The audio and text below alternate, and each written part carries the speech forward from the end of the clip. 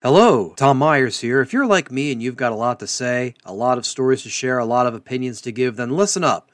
I'm going to talk about something that's going to take your passion for podcasts to the next level. I'm talking about the 7 Million Bikes podcast course. This is the podcasting course you need. Imagine having the skills, the knowledge, and the confidence to create, produce, and grow a successful podcast. And you're not doing it alone. I'm talking about Neil Mackay, the podcast guy, founder of 7 Million Bikes Podcasts. He knows what it takes to turn your passion into a podcast that stands out. He's going to guide you through everything from podcast ideas that resonate to nailing that audio production and even editing your episodes like a pro. With 23 tutorials and over 3 hours of video content, this course is packed with practical tips, real-world examples, and everything you need to know to get started. Just $97 for a wealth of knowledge that'll set you up for podcasting success? It's a no-brainer. Think about it. Less than $100 to unleash your creativity, share your story, and potentially even turn your passion into a profitable business. People like Ian Payton, who's taken the course, launched their own podcast, and already in the top 10% of podcasts worldwide. And you could be next. The 7 Million Bikes podcast course is your ticket to podcasting greatness. Go to the link in my show notes right now and let's make your podcasting dream a reality. Hi, I'm Aaron, the owner and producer of Oddly Funny Productions. That's AWDLY Funny Productions. Bombing Run, the original comedy combat game show. It's an hour's worth of comedians clashing with their jokes. And soon to be released, Orb's Wacky World, a talk show with a twist. It will be a mix of comedy, unusual questions, and music, with Orb as the host. Oddly Funny Productions. We might be odd, but we bring the funny to you. That's AWDLY Funny Productions. Hey everyone, it's me again. If you're tired of listening to this show with all these ads in the way, go ahead and subscribe to my Patreon. In addition to listening to this show without the ads, you also get extended versions of these episodes and bonus clips as well. Doesn't cost that much. You can get plans for as low as $1 a month. You can show the love and your support. Just go to patreon.com/Tom Myers, spelled M-Y-E-R-S, and subscribe and listen and enjoy today. Again, that's patreon.com/Tom Myers. Love this podcast? Support this show through the Acast supporter feature. It's up to you how much you give, and there's no regular commitment. Just hit the link in the show description to support now.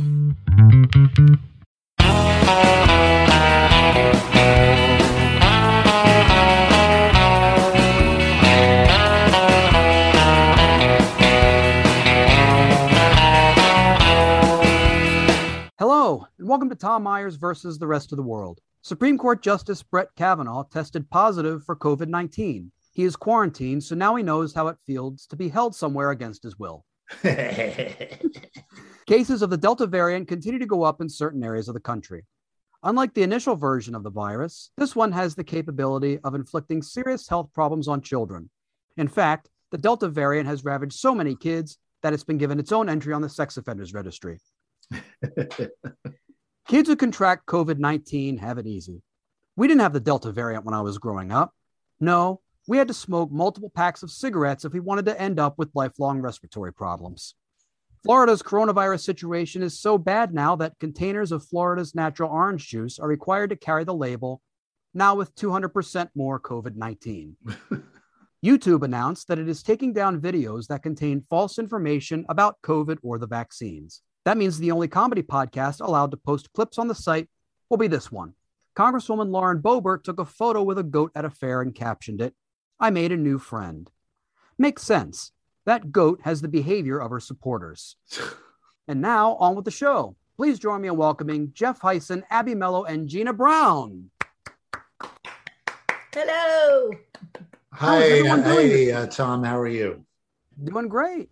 Doing great. How is everyone doing this week? I enjoyed the Boebert comment because she was talking about a goat, and as far as being the greatest of all time, she is the opposite. Yeah. Oh, I don't know. I mean, if she can provide that many punchlines without having to really work hard, she may have a point. Credit where it's due. Do you think there was a staff member there with her going, "Don't stand next to the goat, don't tweet about it because this is going to become a meme," or they're like, "Oh, good, this is going to become a meme and this is going to be done by the left so we can attack them attacking us. Gina, Abby, how about yourselves? Oh, all good. Yeah, I had a reporter call me from a newspaper to talk about how I feel about voting rights and are they doing what I want them to do. So we'll see what happens with that. That'll come out this week or whenever he writes it. Are you going to be quoted as saying, well, my friend Kamala and I? Well, he was there. He was there at the event. He's like, yeah, I was there at the event. And is it okay if I, ask you some questions? And I was like, yes. So we'll see. We'll see. Yeah. So good times. Abby, how about yourself? Well, Gina was out there changing the world with her, voter rights legislation. I was being super petty with my property management company. We got an email this morning that they towed someone from the only handicap space that they have, and there's photographs of the car, and you can clearly see in the pictures that it's not a properly signed handicap space. And I've been saying this for months. The sign disappeared, and they just never replaced it. So I then replied to this email with, I went out and found the actual ADA rules about signage, and I highlighted them and I copied and pasted it into the email. And I explained that there's not actually proper signage anyway. And then when I came home, one of the property management vans was parked in the handicap space. Oh.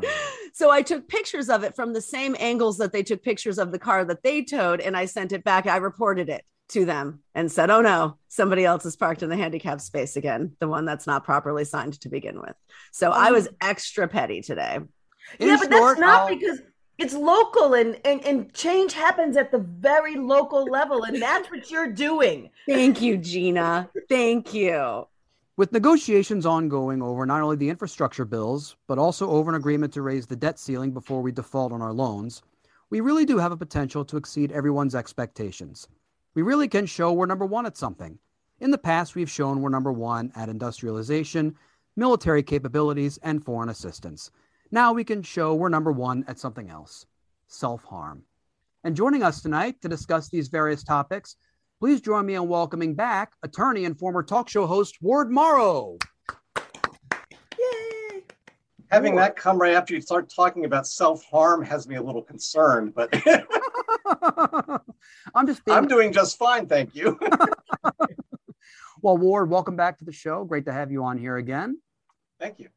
So a lot of stuff has been happening. On the day that we are taping this, there was going to be a test vote going through, and then it was delayed, and now there's going to be another vote. I think by the time this episode goes out, Mitch McConnell will have worked out a deal where all of our credit just gets bought up by the Republic of Sealand. But that's only my opinion. Ward, what's your take on all these events?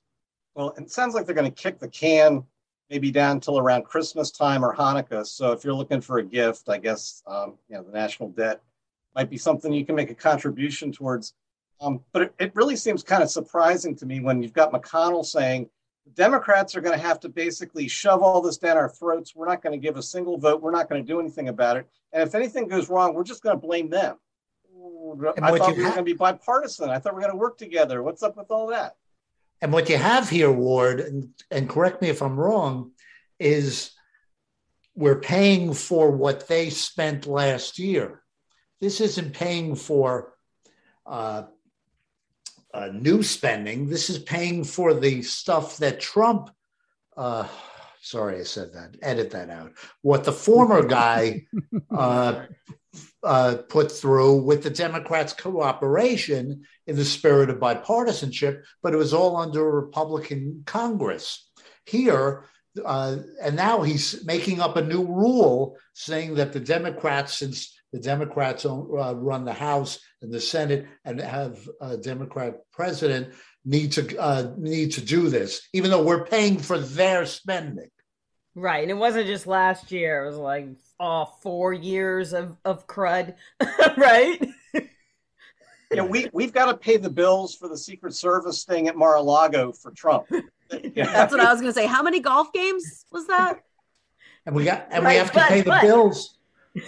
We have to pay the bills for cabinet members in the former guy's White House flying on private jets, not abiding by federal travel rules per an article in today's Washington Post. Ugh. But if this conversation gets us to ending a filibuster, that's good, right? Maybe this is the thing that does it. Maybe, I don't know.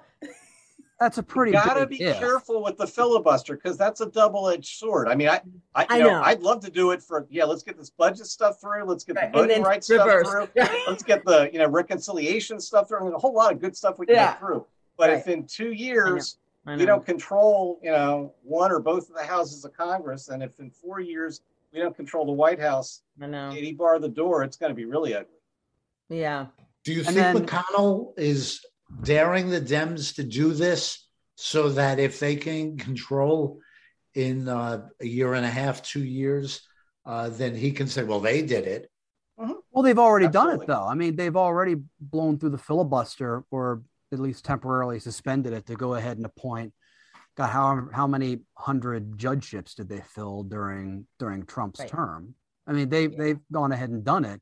And is it just the case of, do the Democrats, as much as I hate to say it, do they not have the spine enough to want to go ahead and do it themselves to get stuff that can actually help people, like voting rights, infrastructure, and, not setting up a system where we're all paying super high mortgage rates and credit card bills, and so we're not getting Social Security and child tax credit checks. But I don't think Schumer has a choice here. Do you? I actually think Al Franken has the best plan of all, and it's not a joke. His view was, the filibuster is supposed to be about actually debating things. So if you're going to debate about it, then 41 people need to show up. And 41 people don't show up in the Senate to say, we want to keep debating, then you move on forward. So you're still keeping the filibuster, but you really think 41 Republican senators are going to stick around all weekend long because they want to keep talking about reconciliation and the debt limit? I really doubt it. So perhaps you would suggest that they do what they do in Texas. Leave the state? You have to be there. You have to be standing up next to your podium. Yeah. In the room. Let's see Grassley do that.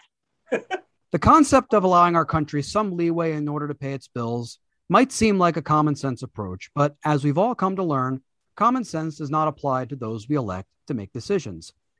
In this clip, Louisiana Senator John Kennedy, the not-so-inspiring orator sharing the name of the former president, attempts to clarify the legislative process with Fed Chair Janet Yellen. Senator Schumer, who's a Democrat, and my friend, controls the Senate floor. And he can raise the debt ceiling by just amending the budget resolution, can he? It's possible that could be done. Yes, ma'am. So why doesn't he do it? Why don't y'all do it? Because and then this we is, don't. Let me because just this is. Let me just finish. Why don't y'all just do it and then we don't have this fight? Because why do you insist on doing it the hard way? Because it's very important to recognize that raising the debt ceiling is about paying bills that Congresses have incurred in the past. And it's a shared responsibility. So why don't you? Democrats I agree with that. So why don't you just amend the budget resolution? Democrats have provided votes in the past when both houses of Congress are controlled by Republicans, when the Republican Party was in the middle of reconciliation. Right. 2017 is a good example, and Democrats pitched in to do their duty to raise the debt ceiling. But I know all that, and we and I appreciate your perspective. But let me ask you again. There's a real simple solution. Why don't y'all just amend the budget resolution? It just takes 50 votes by my Democratic friends and the vice president. Why don't you just do that? Problem solved. Done. Easy peasy. Finished. Let's go have a cocktail. Well, it will be up to the leadership of Congress to Are you going to recommend that he do that? We will confer with them on what is the best strategy to move forward. Yeah. Senator Kennedy, I rarely speak between witnesses, but I wonder if Secretary Yellen takes you up on the offer to go get a cocktail, if you would pay or you'd skip out on paying the bill and expect Secretary Yellen to pay. No, Mr. Chair, the lobbyists who bought my campaign and my seat pay for my cocktails for me. Well, that was a great comment by Sherwood Brown, wasn't it? Oh, that's terrific. That was beautiful. I could hear it again. I mean, it's clearly for show what Senator Kennedy's doing. I mean, they know it can be easily solved, but a lot of this, showmanship and sort of bloviating is just to go ahead and appeal to his base. Yeah. Well, if he really wants to appeal to his base, one of the things they need to be thinking of is they've had some weather problems there, and they're looking for a lot of FEMA money and a lot of government aid because of the weather situations. So if it were me, I'd turn around and say to him, well, okay, if you want us to handle the problem and you don't want us to spend too much, how about we cut every single dollar that goes to your state to provide aid to people in your state? Or do you think you might want to come along with us on this one and maybe vote, to spend the money on that? Put these guys on the spot with that. I mean, you're right when you say the Democrats really need to stand up and say, almost like LBJ used to do, pull them in a room and go, well, look, Senator, you can either be with me and have that military base in your state, or I guess there's some other states that would really like that military base, and you can have all those jobs leave. Somebody's got to make these people pay a price for what they're saying and doing. And I'm not sure how you get that across. Maybe the whole labor movement needs to take over the Biden administration. We know how to negotiate. Send us up to the hill. We can take them on. I love that he was like, y'all Democrats need to do it. Like, you can get it done. Like, I'm not going to help you get it done. I'm just going to tell you how you could get it done without my help, but me watching you. Like, he was totally completely mansplaining to that judge. Yeah, that was one of the most condescending things I've ever heard. It was so insulting. Oh my gosh, painful. Can I switch focus just a little bit? And I kind of want to talk about the person who was taking notes behind Kennedy, because did anybody else notice she looked like she was definitely dressed for a polygamy cult? During his time as a student at West Virginia University, Joe Manchin played football. Based upon his style as a legislator since Joe Biden's inauguration, it's clear that he played in the days before helmets. In this video, Manchin's constituents confront him about his lack of support on various measures from voting rights to infrastructure.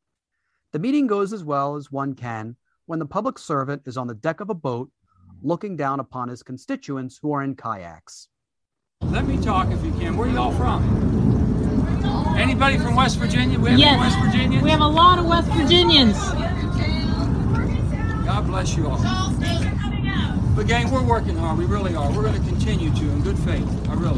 We want to get a good bill that's a balanced bill, that's well done. And I know it won't be enough for some and it'll be too much for others. In West Virginia, West Virginia is a little bit different than it used to be. There's a lot of poverty. What are you going to do for the poor in West Virginia? We're going to be working everything we can to create good opportunities. And we need to tax the rich. Well, I agree with that. I definitely agree. That's the one number thing we should be doing is fixing the tax code so everybody pays their fair share. We should be also negotiating for lower drug prices. We should be doing all these things. I agree with you 1,000%. We're all on the same page, gang. We really are. I'm not sure that's the right message to say when you're standing on the deck of a yacht and you're yelling at a bunch of kayaks. We're all on the same page. Clearly, you're not. I mean, I agree with you. Captain, take us away. I agree. Tax the rich. Excuse me. Where did my porter go? But did you like the one of his answers was, well, we need to fix the tax code. That's not what we're talking about here. No. That's something that everybody wants. Yeah. And he just says that, and it doesn't mean anything. Nothing. Yeah. It's empty. Yeah. I mean, the changes to the tax structure, I think, are in that infrastructure bill. It's the one that pays for itself. So, like, it's already there. Pretty much everything that Not just Democrats, but also a lot of independents and Republicans, even in states like West Virginia won. And it's just, it's odd that there are these holdouts who I'd almost like to know exactly what they're holding out for, unless it's just to get their name in the papers for a run for, I don't know, an even higher office. Yeah, I don't think it's any higher office for him at this point. But have you ever been to West Virginia? Spent any time there? Yeah. Trying to get elected to office in West Virginia is going to be pretty tough for any Democrat. And I think he's just trying to position himself so that if somebody comes along later and says, Joe Manchin is just part of those radical socialists, people would be like, Joe Manchin, a radical socialist? Really? The guy who held up everything? I mean, I think he's positioning himself to get reelected. I think, he's the kind of guy you can probably cut a deal with, in the back room at the last minute, and he'll move. AOC said this today when we're taping this. She said, by focusing on the number, you're not making them talk about which programs they want to cut out. Do they want to cut out the health programs, for example? Do they want to cut out certain infrastructure, roads, programs? What do they want to cut out? They just say, well, 3.5, 2 million, 1.5. What exactly do you want to cut out, Joe, Kristen? What exactly should be taken out? Yeah, name it. The dollars that get it's just numbers. I'm always, when he was like, West Virginia has changed, into what? Like, and the woman's like, yeah, we've got a lot of poverty. Tell me when they didn't. I'm not sure when. Maybe it's me. When in the last X number of years, West Virginia has not been the place where you're like, you know what? I think I'm going to go make it in West Virginia. That's not where you go. So when did it all of a sudden go and make a really big change? To me, it's always been sort of what it is. They do have that casino out there, to be fair. Okay. They've got a casino.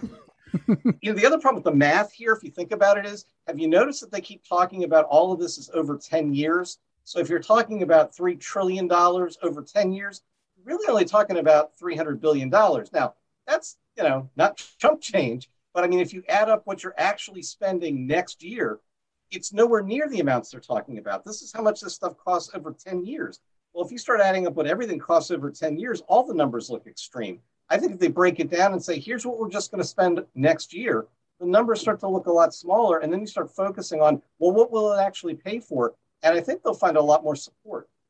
But they won't, because everybody's so focused on either the 3.5 trillion number or the 2 trillion number that they might want to negotiate down to, that when you get, Ward, you've seen this for years, as soon as you get into the details of legislation or when you get into details of any policy discussion, people just go to sleep or their eyes turn glazed and they lose interest. So, but big numbers and sex scandals, we all perk up. Yeah. If you take it year by year and you impose the program, so all of a sudden you've got universal daycare, all of a sudden you've got these new benefits, and maybe you fund it for 2 or 3 years. You only talk about that much. And then at the 3rd or 4th year, oh, okay, now are you going to take all those programs away from everybody? Now you've got a built-in constituency lobbying to keep this stuff going. I mean, there's a way in which you might be able to get a large number of these programs to continue over time. You just may have to scale back from a 10-year funding to maybe a 5-year funding. So you've cut it in half. You've met their number if they're looking for an arbitrary number. But you've got your programs and you start building a constituency. It's like trying to take away Social Security now. It's just not going to happen.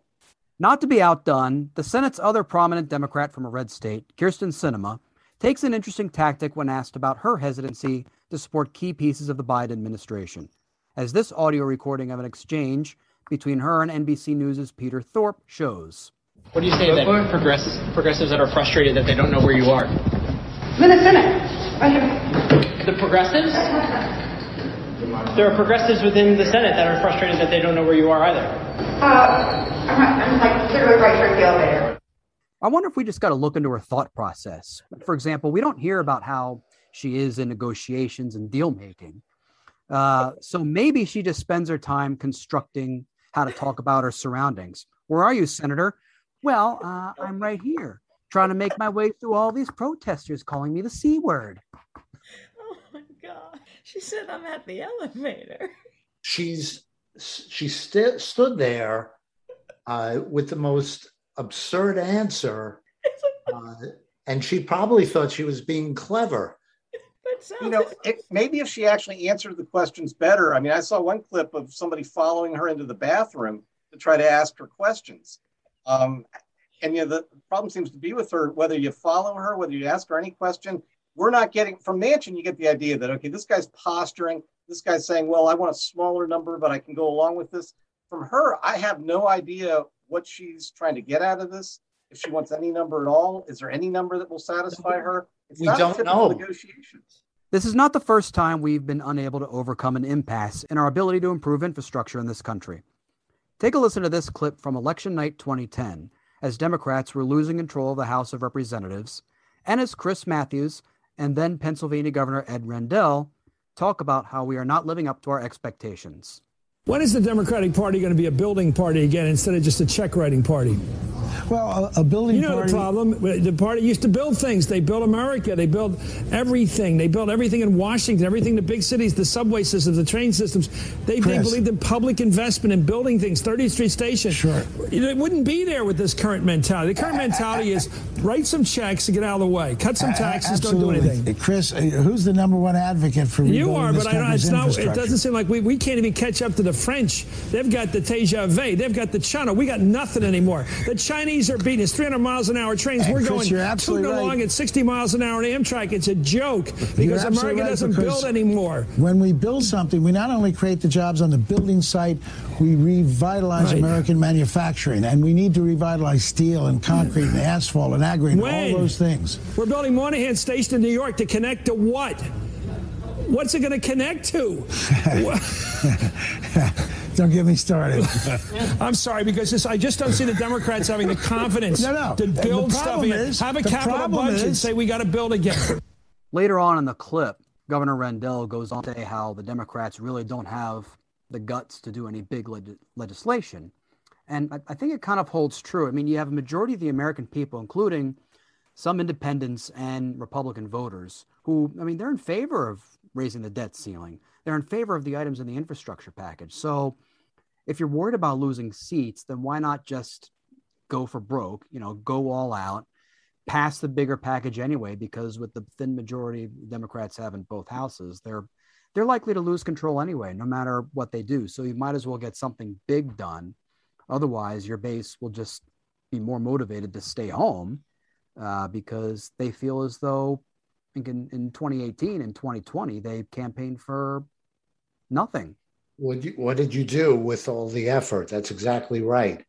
Do something good right now, and maybe people will realize it. If you don't, then at least you did something good. I mean, they ultimately did finish Moynihan Station because I wrote in it a few months ago. I wrote to it, but it's only connected to the old part of Penn. So that's what it's connected to, if he really wants to know.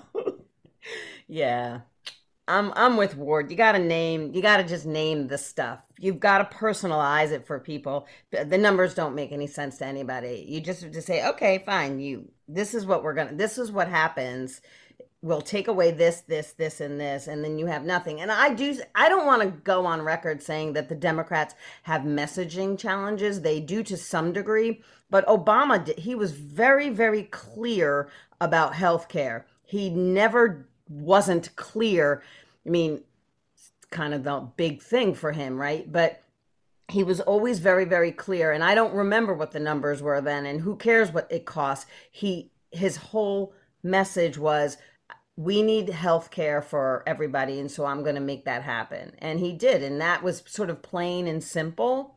Not so simple, but plain language. Thing is, though, the message got lost somewhere between the White House and Congress, where it was basically just one of the biggest corporate giveaways of all time. If this country was worried about socialized medicine, then what we have now is the farthest thing from it.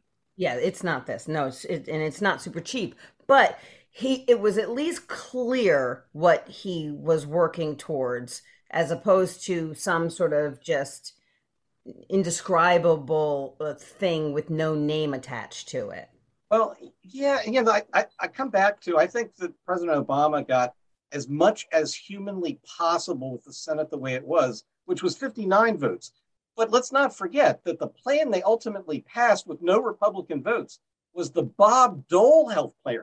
It was not single payer like Obama wanted. It was not an Obama plan. It was the Republican Party's plan, and then they wouldn't even vote for it. I mean, That's true. Very true. Amazing thing of it all. I mean, thank God that there's something for people, you know, and all credit to Obama and all the Democrats that pushed it through. But it was just always amazing to me, the Republicans saying, you know, they shoved Bob Dole's health care plan down our throats.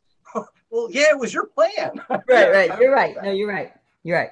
To sum up, China recently proposed a $200 billion project where a train could travel underwater and connect China and Russia to the United States and Canada. The project may never go through, not because of cost, but because Sarah Palin, observing the project from the balcony of her compound, heavily guarded by bears and wolves stuffed with animatronic equipment and holding AR-15s, will stop the passage of the project for fear that it will deliver communist literature and overthrow her media empire, which sounds massive, but only comprises of the voices in her head. Should the animatronic wild animals fail to do their job, Palin will deploy her secret weapon, a recently deposed Senator Mitch McConnell, appearing in a Stetson hat, white t-shirt, and Bermuda shorts, holding a glass of milk spiked with Kentucky bourbon, and the most recent version of the Sports Illustrated swimsuit edition, and yell, if Mitch's affect can even make him sound like he's angry, "Get off my lawn." Wanting to subliminally kill off the infrastructure of the country isn't uniquely American. As a significant portion of the country is deeply evangelical, our need to want to destroy ourselves from within has a biblical origin. How so? God created the earth and then flooded it, destroying most of the life he spent so long creating at such painstaking effort. It's the perfect metaphor in our brief, soundbite, social media ensconced existence. The flood was God's way of saying, felt creative, might delete later. IDK. Happy face. And on that note, that's our show. I want to thank Jeff Hyson, Abby Mello, Gina Brown, and Ward Morrow. Yay. Thank you, Tom. Thanks, Tom. This episode was written and hosted by Tom Myers with panelists Jeff Hyson, Abby Mello, and Gina Brown, and guest Ward Morrow. Theme music by Jeroen van den Urk.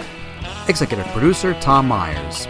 Executive producer for IPM Nation, Matt Connerton. For more information, visit tommyers.us.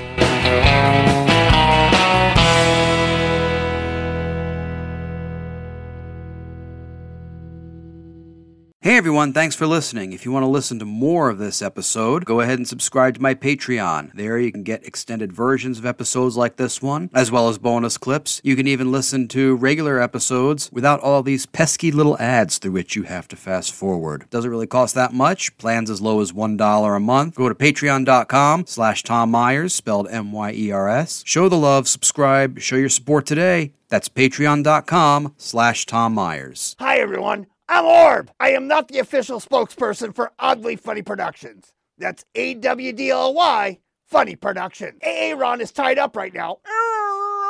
Shut up, I'll untie you in a minute. Here at Oddly, we're producing some great shows. Bombing Run, where comedians compete to see who's Joker Race. And Orb's Wacky World, a talk show with a mix of comedy, uncomfortable questions, and music, hosted by yours truly. When you think of comedy, think of Oddly Funny Productions. That's AWDLY Funny Productions.